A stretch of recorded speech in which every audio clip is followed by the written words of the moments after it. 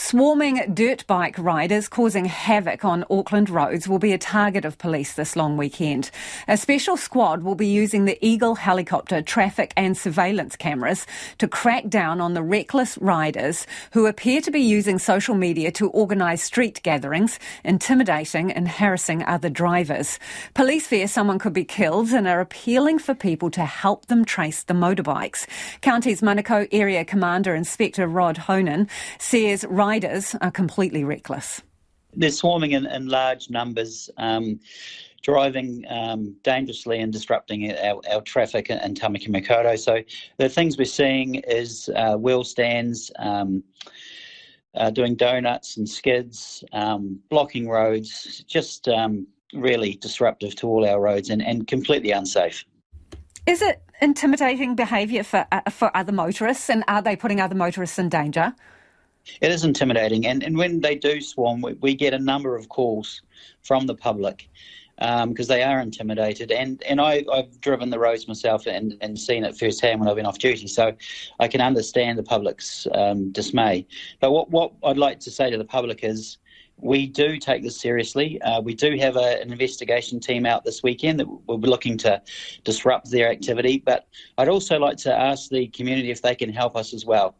They know where these vehicles are being stored. They're our eyes and ears. And if we're able to find evidence of some of these, where these vehicles are being stored, then if we have the right evidence, then we'll do our best to get them off the roads. So you use the word swarm, so it sounds like there's a bunch of them. What kind of numbers are they travelling in? That depends from weekend to weekend or day to day. So our mission in this operation is to disrupt the biggest swarm from starting. So what we're trying to do is target the smaller swarms, which before they become the biggest swarm. So and that's where our community come into play. So I'm asking now our community from the county's Manukau district to help us out. So how do they communicate with each other? They're obviously gathering together, gathering momentum and getting into bigger groups. How organised is it? How do they talk to each other? From what I believe, they are using social media platforms, as all young people do these days. And are they wearing safety gear? Sometimes not. You've seen from previous footage that we've had in other operations that some are wearing helmets and protective clothing. Others are choosing to ride in shorts and singlets with a beanie, which is clearly not a safe thing to do. And the areas, mainly out south, is it, in Auckland? Yes, that's correct. Yeah, various areas in the county's Manukau Policing District. And why do you think that is, Inspector? Where are they coming from? They come from all over. What we have found is we can't pin it down to a particular suburb or area. The swarming has become popular with particularly our young men, and they're coming from all over the place.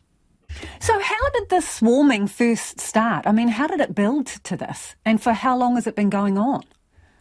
I think it started in America, and it's been sensationalised with the various social media platforms.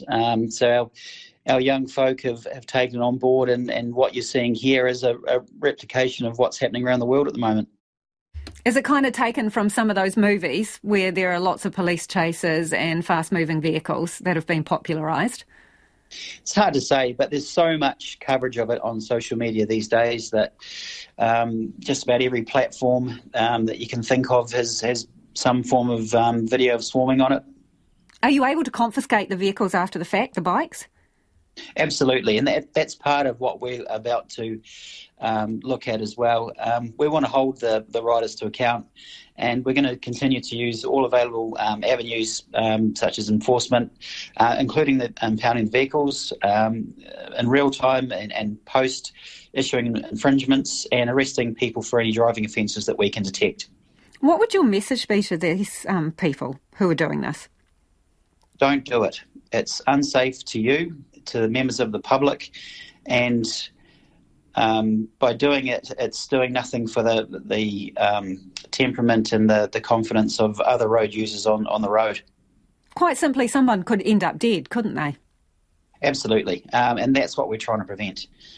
deaths and serious injury on our roads is not acceptable. So what we're trying to do is prevent that by happening, and that's why our operation team and the operational staff will be focusing on prevention rather than the aftermath.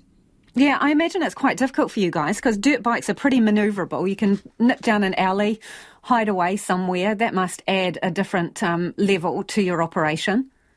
And that's the beauty of our police helicopter Eagle. We have the most high-tech camera system on Eagle. So even if they're out of sight, we have heat source. There's other ways. And that's Inspector Rod Honan.